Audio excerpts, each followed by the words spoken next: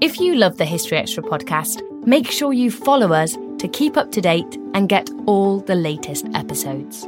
Thanks for your support, and I do hope you enjoy this episode. This episode is brought to you by Indeed. We're driven by the search for better, but when it comes to hiring, the best way to search for a candidate isn't to search at all. Don't search, match with Indeed. Use Indeed for scheduling, screening, and messaging so you can connect with candidates faster. And listeners of this show will get a $75 sponsored job credit to get your jobs more visibility at Indeed.com/HistoryExtra. Just go to Indeed.com/HistoryExtra right now and support our show by saying you heard about Indeed on this podcast. Terms and conditions apply. Need to hire? You need Indeed. When you need mealtime inspiration, it's worth shopping Kroger, where you'll find over 30,000 mouth-watering choices that excite your inner foodie. And no matter what tasty choice you make, you'll enjoy our everyday low prices, plus extra ways to save, like digital coupons worth over $600 each week. You can also save up to $1 off per gallon at the pump with fuel points. More savings and more inspiring flavors make shopping Kroger worth it every time. Kroger, fresh for everyone. Fuel restrictions apply.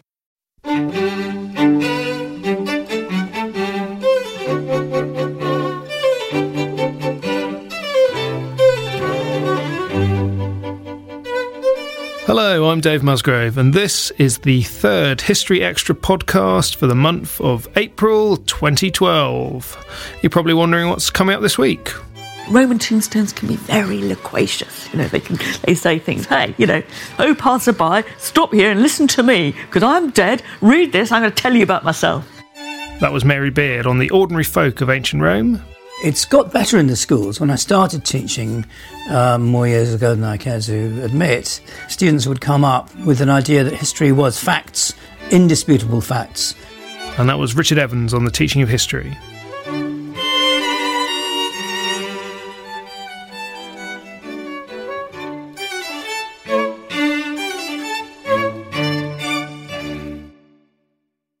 Now, the podcast comes to you from the team behind BBC History Magazine, Britain's best-selling history magazine. You can find us in all good newsagents and on subscription.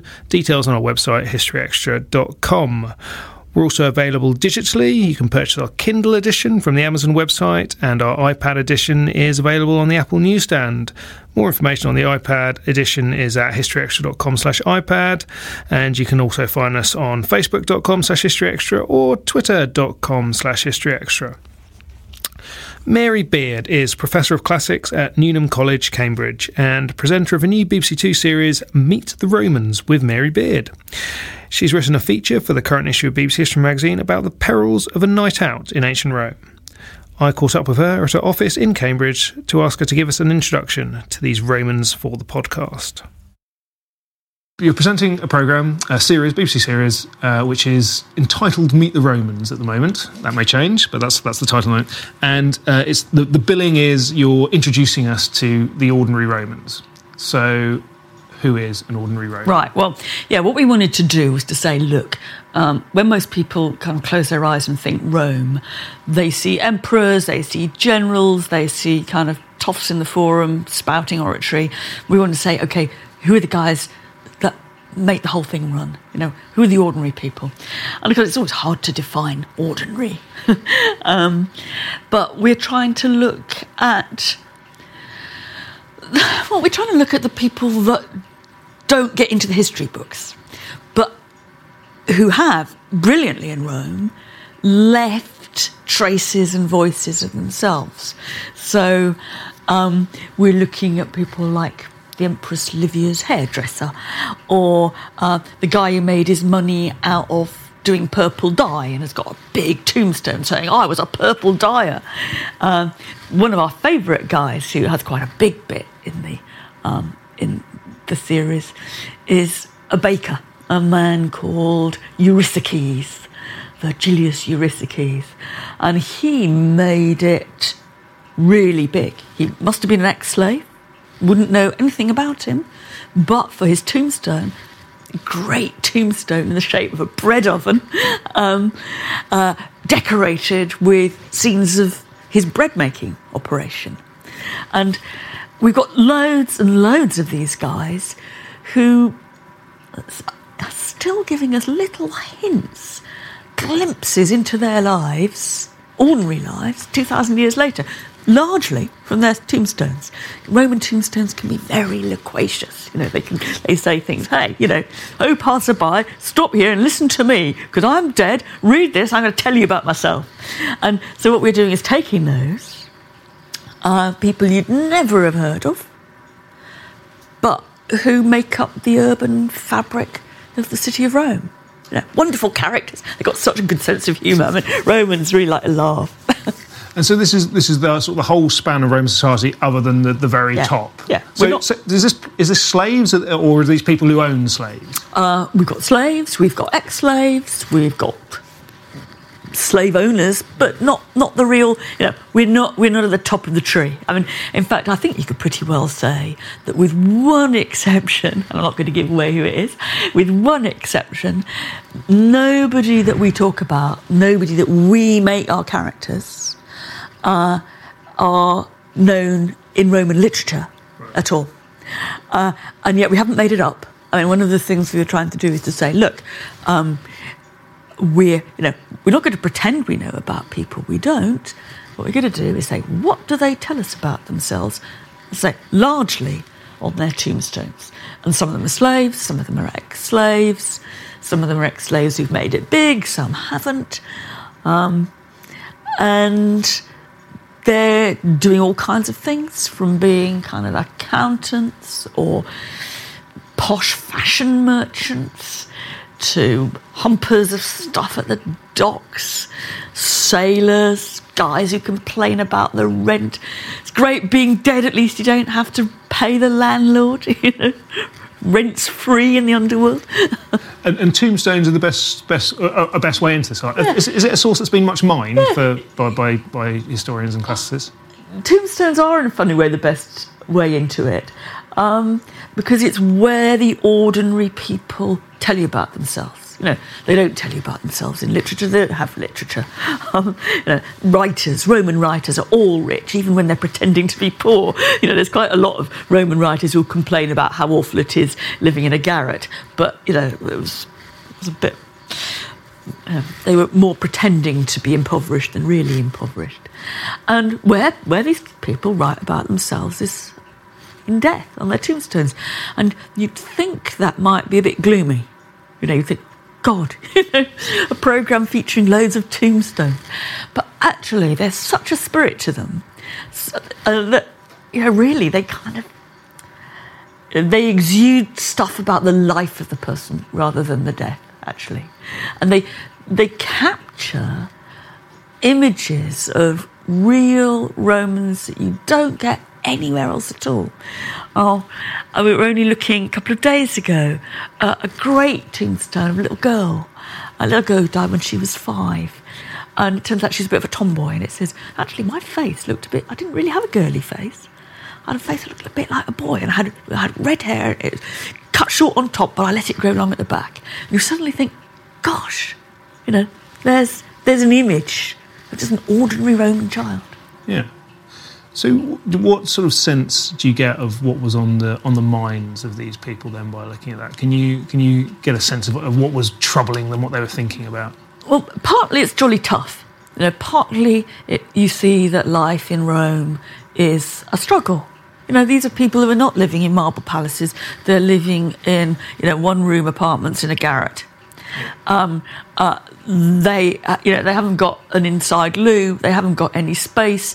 Fires are everywhere. One little girl who died in a fire, and you think, it's a tough life. And these monuments to these people, in part commemorate that toughness, but in part they commemorate a kind of unbatchable spirit. That's I think why they're not gloomy, because they sometimes talk about the difficulties of life, and you can see how tough it must have been for them.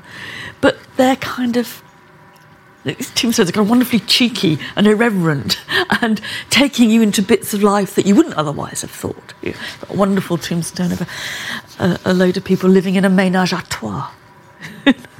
And, suddenly you think, Roman family arrangements are about as mixed up and messy and surprising as our own are. Yeah. But when you're looking at these things, do you get a sense of how different these people were from us? I mean, or were they actually quite similar to us? Where's the line on that? Well, that's, I think, the line, that's the problematic line that we're always treading, because I think you have to say, look, in some ways they're completely different. In some ways they're living in a world that we would not recognise, whose assumptions about how everything worked, from, how the human body worked, was just completely different from ours. And yet they're saying things that we recognise. I think everybody recognises the idea, at least when you're dead, you don't have to pay the rent. Yeah. And there's something about Rome which I think brings out that familiar, rather sort of urban style. That Rome is the first place in the world to have 1 million people living. It's the first city of 1 million. No city was as big as that till London in the 19th century. And it's a very hustly, edgy, in-your-face kind of place, wherever you're living, honestly. I mean, maybe the toffs in their palazzi are unbothered by the hustle, but for most people, it's hustly, bustly, edgy, a bit dangerous. Everybody's kind of cheek by jowl up against one another. And there's a sense, I think, what we recognise in these sort of pretty feisty, in-your-face kind of tombstones, and what they say on them, is that kind of urban, that urbanity. These aren't sort of sleepy old peasants on a farm. These are people who are living life in the fast lane.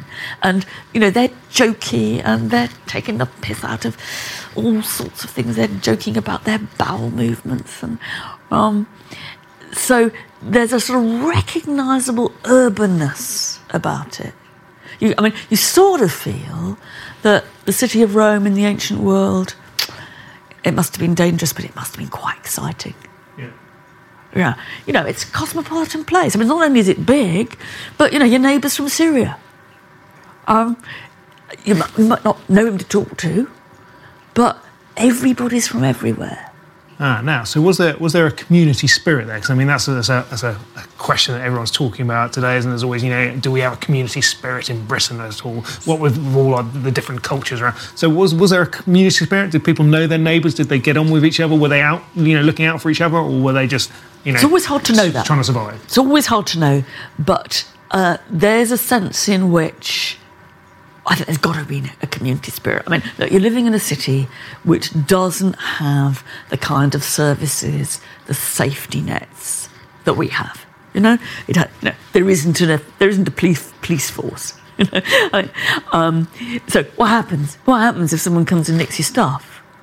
Well, you have to rely on your friends and neighbours, don't you? Now, my guess is that for some people living in the city of Rome, like anybody living in a very big city, some of them must be kind of crushed by the anonymity. But you get people living in a tower block. My guess is quite a lot of them are looking out for each other. What do you do when you're ill? Well, either nothing and you put up with it on your own and nobody helps you, or there's a nice lady next door who says, try some of this, dear. It's always worked for me. And so you don't feel, and this is where, again, we're quite reliant on the spirit of these tombstones. You feel they're people who are talking to the outside world in a way that expects the outside world to listen. And that's what, for me, suggests there is a community spirit. Yeah. Like if you put on your tombstone, hey, come on, stop, listen to me. I'm dead. This is what I did. That suggests that you think you have got somebody who's going to listen to you.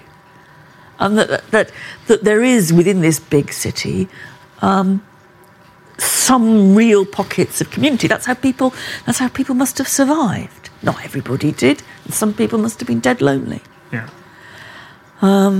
What there wasn't, I think, and this is quite interesting in that compared with our sort of cosmopolitan multicultural cities, I don't think there was much sense of kind of racial or ethnic quarters.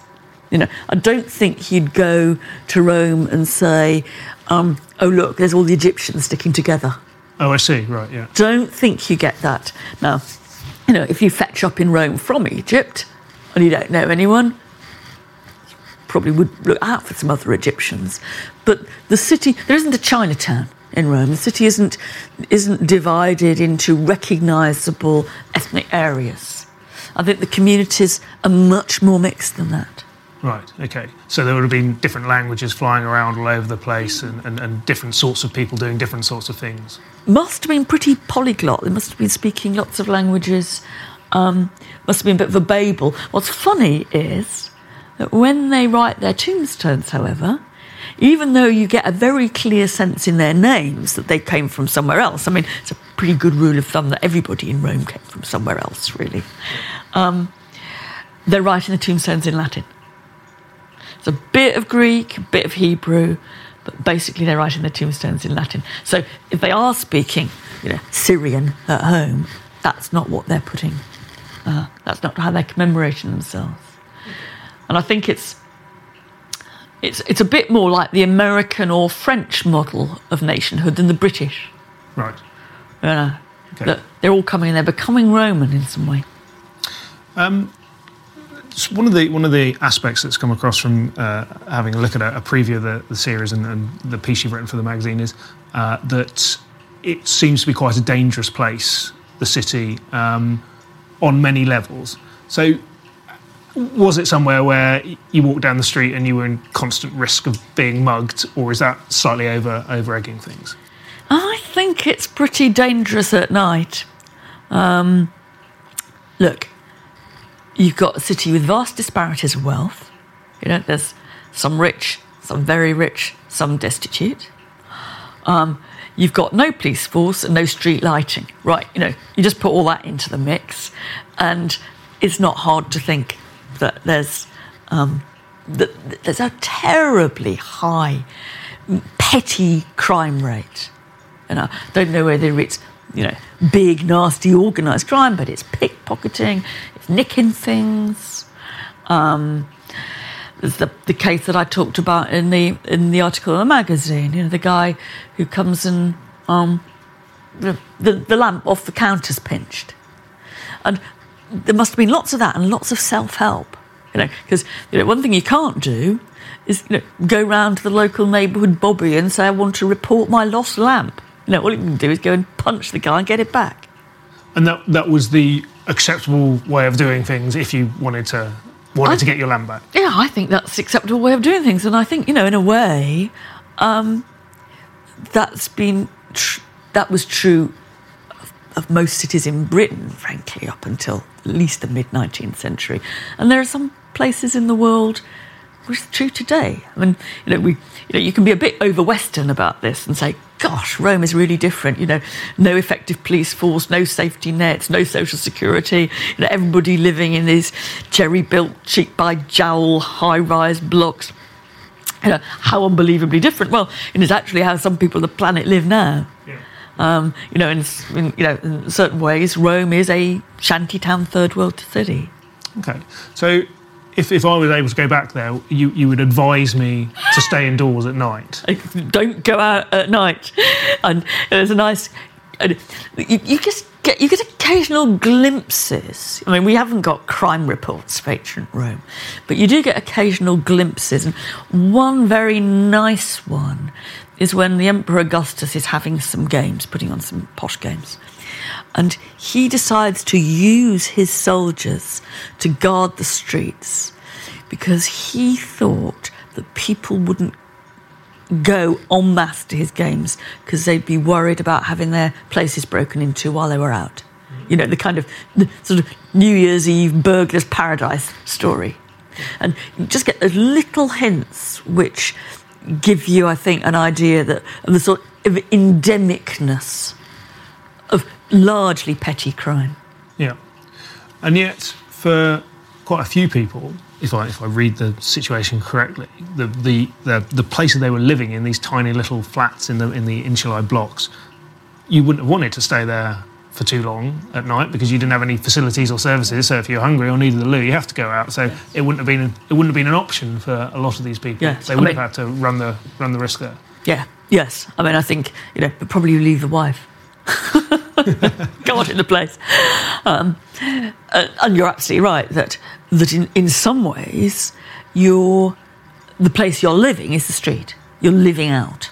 I mean, and it's completely different from how we expect to live. We think the people who go and live out are the rich who can go and afford to go to fancy restaurants. Whereas in Rome, the rich are going to be in. There's no such thing as a kind of posh, there's no posh restaurant in Rome. Rich live in, poor live out. But they're probably living, the difference, I think, between Augustus and his games problem and the living out and going to the loo out and eating out is that you're probably doing that very locally. You've got a 1 or 2 rooms on the 5th floor of an insular block, but your bar is at the bottom of the insular block or just across the road. So it's probably very local as well as being external. Right. So would that be the most alien element to life that you would, a modern visitor going back to the past, going to Rome would find with, the idea of sort of living outside for a lot of people? Or what else would just shock and surprise people when they went back there? What's really strange? Well, I think, in part, it's the dirt, the smell, the outside living, the lack of lavatories. I mean, we would be, I think, puzzled, shocked in part, but also puzzled by Roman slavery. And we would be shocked and puzzled by the rate of child death. I mean, I think, what would strike you when you were going back to ancient Rome? More than 50% of kids don't make it to the age of 10. That must colour the world entirely. That you can't expect the baby you have is going to live. That I think for us would be very odd. Yeah. I think slavery is also very odd. I think it doesn't quite fall into the preconceptions that we have of it. So I think we would find it. We are very much brought up, I think, on an American South model of slavery. Very clear ethnic division between masters and slaves, and really a binary system of slaves over here, free over there, and not much crossing of that boundary, a bit of crossing, but not much. In Rome, those categories are terribly fluid, and that if you're a slave in a Roman household, the chances are that slavery is only a temporary status. Chances are you get free. And one of the intriguing things and the puzzles about the population of the city of Rome is not only that an awful lot of them are from somewhere else, an awful lot of foreigners, but an awful lot of them are ex-slaves. Because what is amazing and really extraordinary about Rome is that if you are a slave at Rome, given your freedom by a full Roman citizen, you become a Roman citizen. You don't go into any sort of halfway house limbo. You have full rights of a Roman citizen. And actually, if you look at the tombstones that survive from the city of Rome, more than half of them are actually of ex-slaves. So we would be puzzled, I think, not by so much by the existence of slavery, but the kind of fluidity of the categories between free and slave. Yeah, okay. Just in conclusion, you having done all this work looking at these tombstones, has it encouraged you to think of a witty tombstone for yourself yet? Well, you can't go round all these tombstones without, thinking, oh, God, me one day. I wonder if somebody's going to look at my tombstone, So I think I'm going to say something like, stop, listen to this. I'm a proud 57-year-old woman with grey hair. Very good. Thank you, Mary. We don't always realise just how much our negative thoughts and experiences stick with us and weigh us down. you may find your brain constantly running through a highlight reel of bad moments. That comment your friend made last week that hurt your feelings. That frustrating thing your mum does. Or that silly thing you said in a meeting. Maybe it's time to get it all off your chest. Whether it's a tiny annoyance or something much bigger, talking about it can give you some relief and lead you to a potential solution. That's where therapy comes in. It's a safe space to share whatever's weighing you down and learn to process it, so your internal highlight reel can focus on the good stuff. And BetterHelp offers affordable online therapy on a schedule that works for you. Connect with a licensed therapist by text, phone, or video call. Start the process in minutes and switch therapists anytime. Let it out with BetterHelp. Visit betterhelp.com/historyextra today to get 10% off your first month. That's BetterHelp, HELP.com/historyextra. This episode is brought to you by Indeed. We're driven by the search for better, but when it comes to hiring, the best way to search for a candidate isn't to search at all. Don't search, match with Indeed. Use Indeed for scheduling, screening, and messaging so you can connect with candidates faster. And listeners of this show will get a $75 sponsored job credit to get your jobs more visibility at Indeed.com/historyextra. Just go to Indeed.com/historyextra right now and support our show by saying you heard about Indeed on this podcast. Terms and conditions apply. Need to hire? You need Indeed. eBay Motors is here for the ride. With over 122 million parts, you can make sure your number one ride or die stays running smoothly. Brake kits, LED headlights, bumpers, whatever your baby needs, eBay Motors has it. And with eBay Guaranteed Fit, it's guaranteed to fit your ride the first time, every time. Plus, at these prices, you're burning rubber, not cash. Keep your ride or die alive at ebaymotors.com. Eligible items only. Exclusions apply. That was Professor Mary Beard. Meet the Romans with Mary Beard is on BBC Two on the 19th of April. You can read a feature by Mary on Rome at Night in the April issue of BBC History magazine, which is on sale right now. Now we have a short advert. Greg Wolfe, author of Rome, An Empire's Story, discusses what sustained the Roman Empire.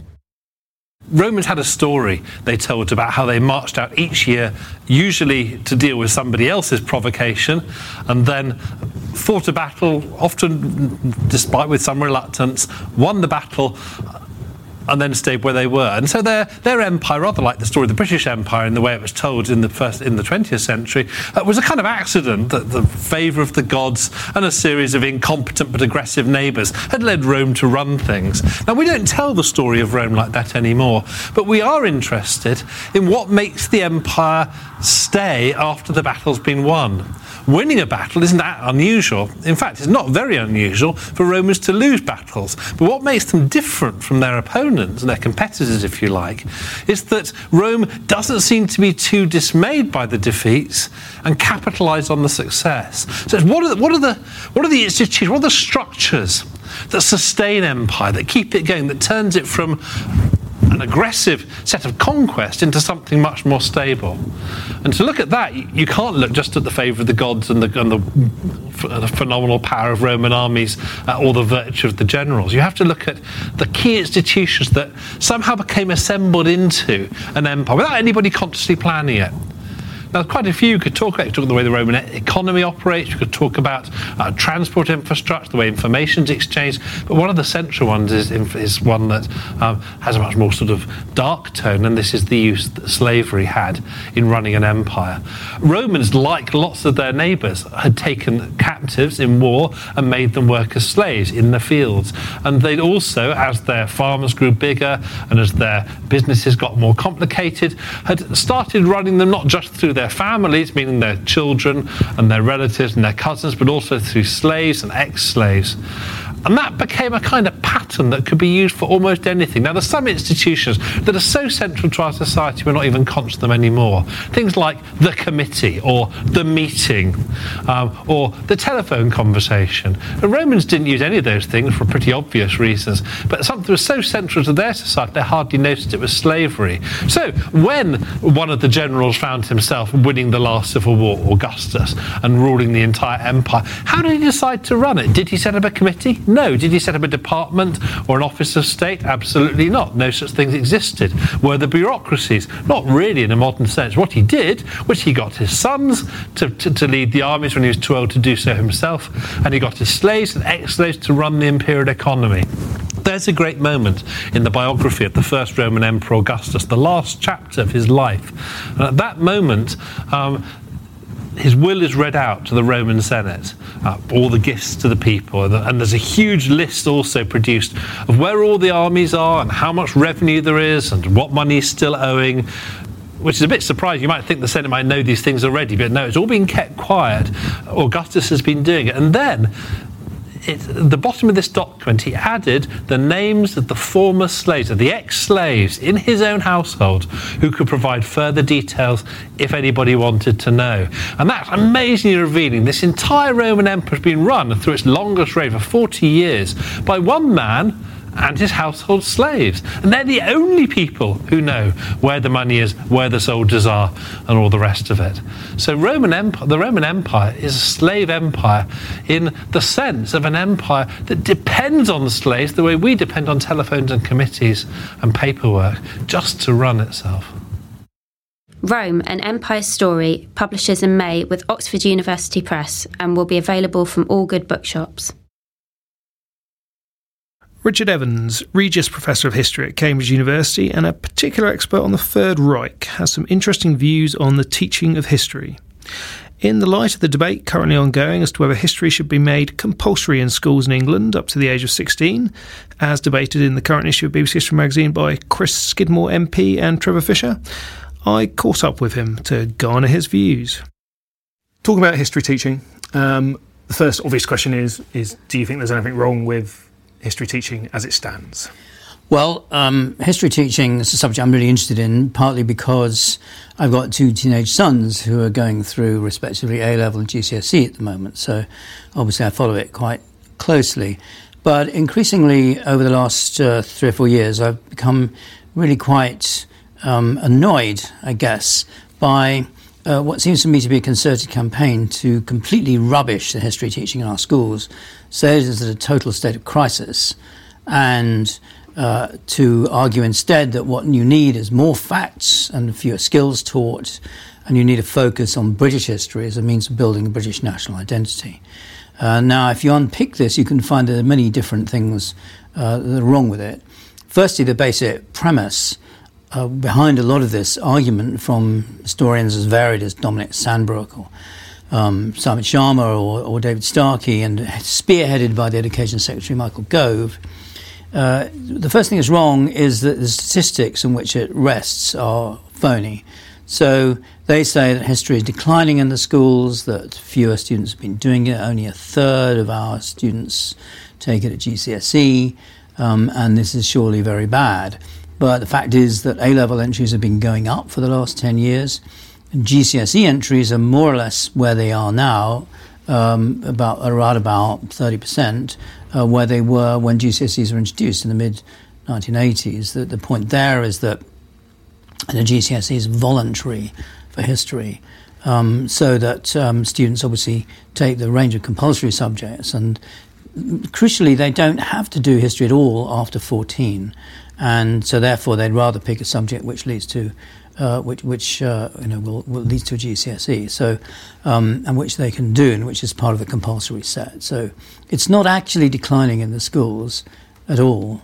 And yet, we've got Chris Skidmore, who's a Conservative MP now and a historian who's written historical books, who's been in Parliament talking about this and has had some research done, which to him indicates that there are some schools where history is declining, it isn't taught at all. This is absolutely true. It's always been the case. Actually, if you go back, there's a very interesting book done by David Cannadine and a research team called The Right Kind of History that came out just a few months ago, that traces these debates back for a century. And so there's virtually no history teaching in the schools before the Edwardian period. What Chris Skidmore doesn't do is to show change over time. He doesn't. It's strange for a professional historian, doesn't seem interested in it. But he doesn't show that there are more schools now that don't teach history than there were 30 or 40 years ago. There's always been some schools where the history teaching has been minimal.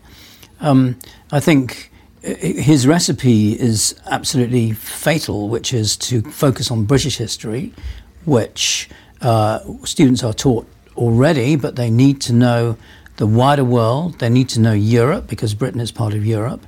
And they've always been taught European and world and empire history. This is an essential part of the curriculum, and it relates to national identity in the sense that Britain has always had a very open, cosmopolitan national identity that's always been open to other countries. And my fear here is that it will lead to a narrow focusing of patriotic British national identity built on myths from Alfred and the Cakes onwards that really are going to lead to a much more restricted, much less open and much less liberal kind of national identity. It's funny, there's no other subject which politicians regularly make pronouncements about other than history. There's even a sense that Daily Telegraph's even argued that we should go back to history books that were used in schools 50 years, 60, 70 years ago. You wouldn't have said in physics or chemistry. Yeah, our Island Story was... Our Island Story, a patriotic textbook telling kids how great the empire was. Well, we need a more critical attitude towards the empire to have a more sophisticated kind of national identity in the present, I think. So I think there's the whole charge led by Chris Skidmore and others against history in the schools is extremely exaggerated, and above all, of course, if there is any kind of decline or if there are problems, it's not caused by the national curriculum. National curriculum covers the years up to the age of 14, and I've looked at it very carefully, and I think it's absolutely brilliant. It combines local, regional, national, European and international history, and seems to be just about the right measure. There's a long strand of chronological history from 1066 up to very close to the present that runs all the way through it. So the complaints of the critics that chronology is not taught anymore, that students don't get a sense of the sweep of history, are entirely misplaced, it seems to me. They simply haven't read the national curriculum. The recent Ofsted report on history from just a few months ago, again, makes these points that history is flourishing in the schools and students actually enjoy it. They say it's a very enjoyable subject. And the teaching of skills is important, critical skills based on the critical reading of documents, because that's what equips students to be critical, concerned citizens in the adult world. If you can read a document critically and ask the questions, who wrote it and why, what's it trying to say, you can ask the same things of your newspaper when you read it as an adult. So the curriculum's not to blame. And there are other factors to blame. League tables in schools, for example, are particularly important. All the focus on, and here I'm getting to some of the problems, I think, the focus on literacy and numeracy in the primary schools has driven history right down into a corner in primary schools until we get onto the national curriculum. And that's not right. And history, and here I do share Chris Skidmore's views, history really should be compulsory to the age of 16. It should be a compulsory GCSE. What you need to do, however, is simply to stretch out the national curriculum from 14 to 16. You don't need to change it at all, because originally it was designed to go to 16, and then Ken Clarke in Mrs. Thatcher's government then pushed it back to 14. So it packs too much into too short a space of time. Things get left out, and that is the problem. So what would have to give to make space for that, or is that not your concern? Well, I would say religious studies, or it could be incorporated into it, but I could realise a lot of institutional pressures against that. And also, on top of that, of course, I do think that it's important to make languages compulsory up to 16. It was a disastrous move for the last Labour government to abolish the requirement to study a language up to 16. You've written for us before about that, about the difficulty you see in students coming up to Cambridge who haven't got language skills and aren't able to examine foreign language documents. Absolutely. So is that a bigger issue than any of the other matters? It's an issue of a different kind. I wouldn't say it's bigger, but in Cambridge we've tried to deal with that by putting on first-year courses in French and German history using French and German documents, respectively, combined with language teaching, and they've been fairly successful, I think. I mean, one of my concerns here is that I belong to a generation of historians in Britain who I think have had an enormous influence in the world.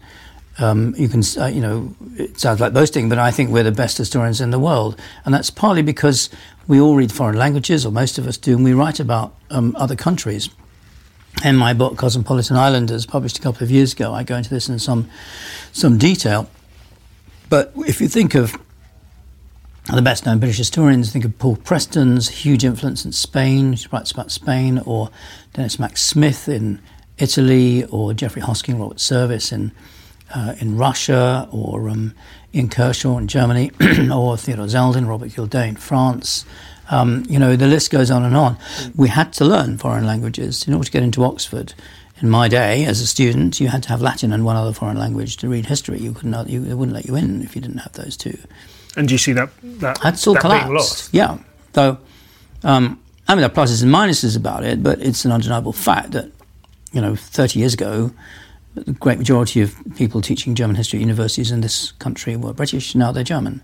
They bring a different perspective, and they have an interesting mix of sort of British and German approaches to history.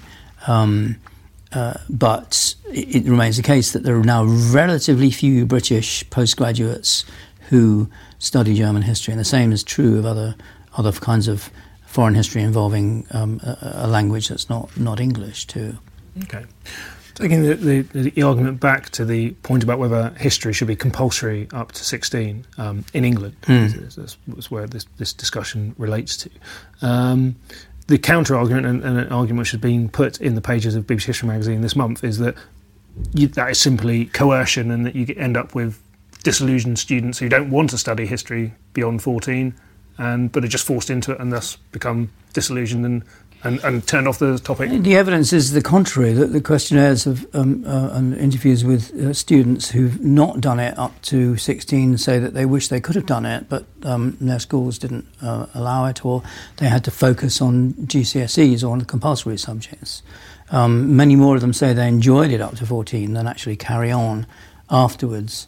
So how do you make history exciting and interesting to students then? What would be your solution to that, to make history alive as a subject for young people? Well, first of all, of course, it is alive for most young people. It is, as the Ofsted report says, well taught in the schools. By and large, there's a minority of poor teachers and poor schools, as there are everywhere, but it's only a minority. I think the way to teach it well is you have to enthuse the students, and you have to do exciting subjects. And you need to do a variety of different subjects, so not just plodding through British history from start to finish, which will surely bore them rigid, but combine the kind of spine of British narrative history in the national curriculum, especially if it goes up to 16, with a look at other histories, other countries, other events, exciting subjects, such as students love doing at the moment, which is things like Stalin, Hitler, American Civil War, a lot of very popular subjects there, looking at other centuries, other civilizations, and then also teaching students the skills, getting them alive to the problems in evaluating sources, being able to argue about them, and conveying the idea to students that historians actually disagree. There's different viewpoints about every issue. I mean, you make a big thing of this in your magazine, of course, because controversy is the lifeblood of history. It's got better in the schools. When I started teaching more years ago than I care to admit, students would come up with an idea that history was facts, indisputable facts.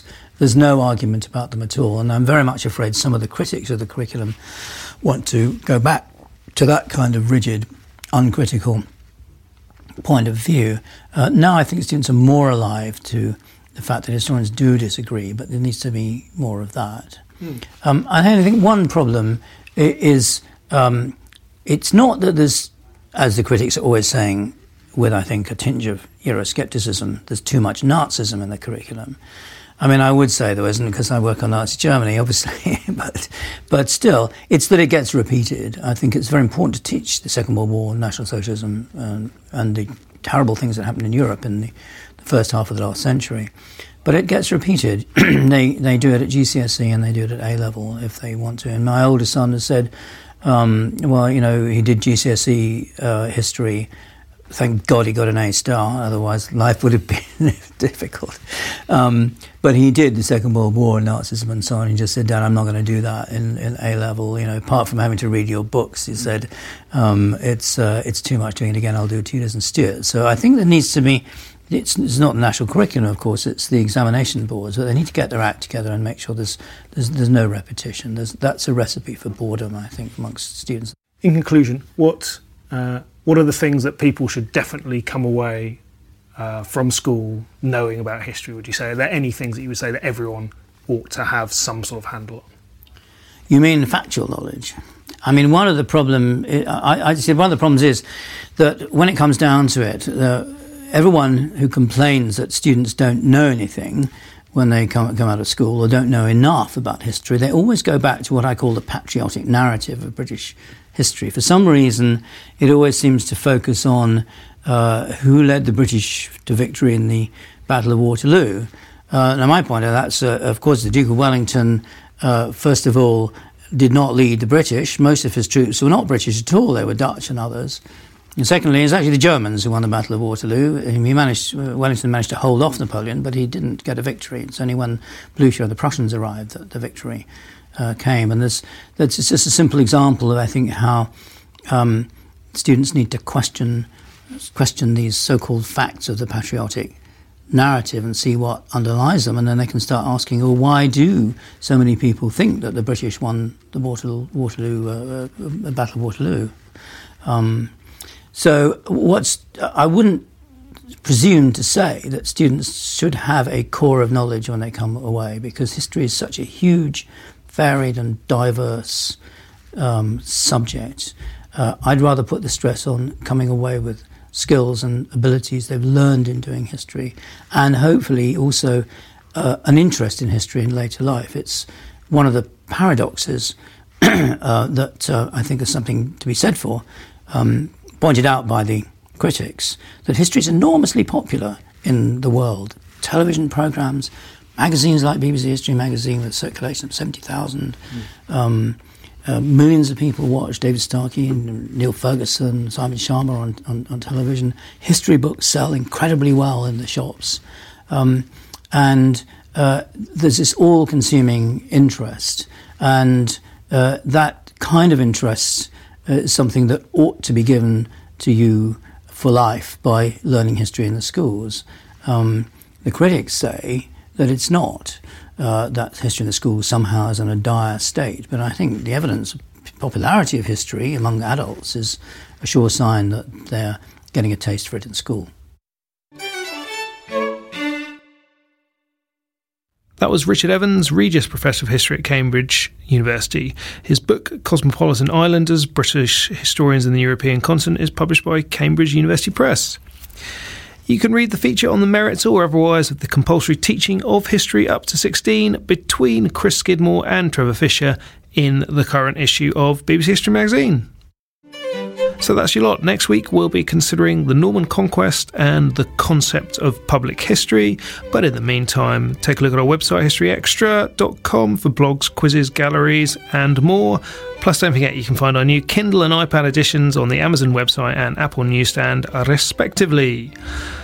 The History Extra weekly podcast is recorded in Bristol and produced by Dave Gibson.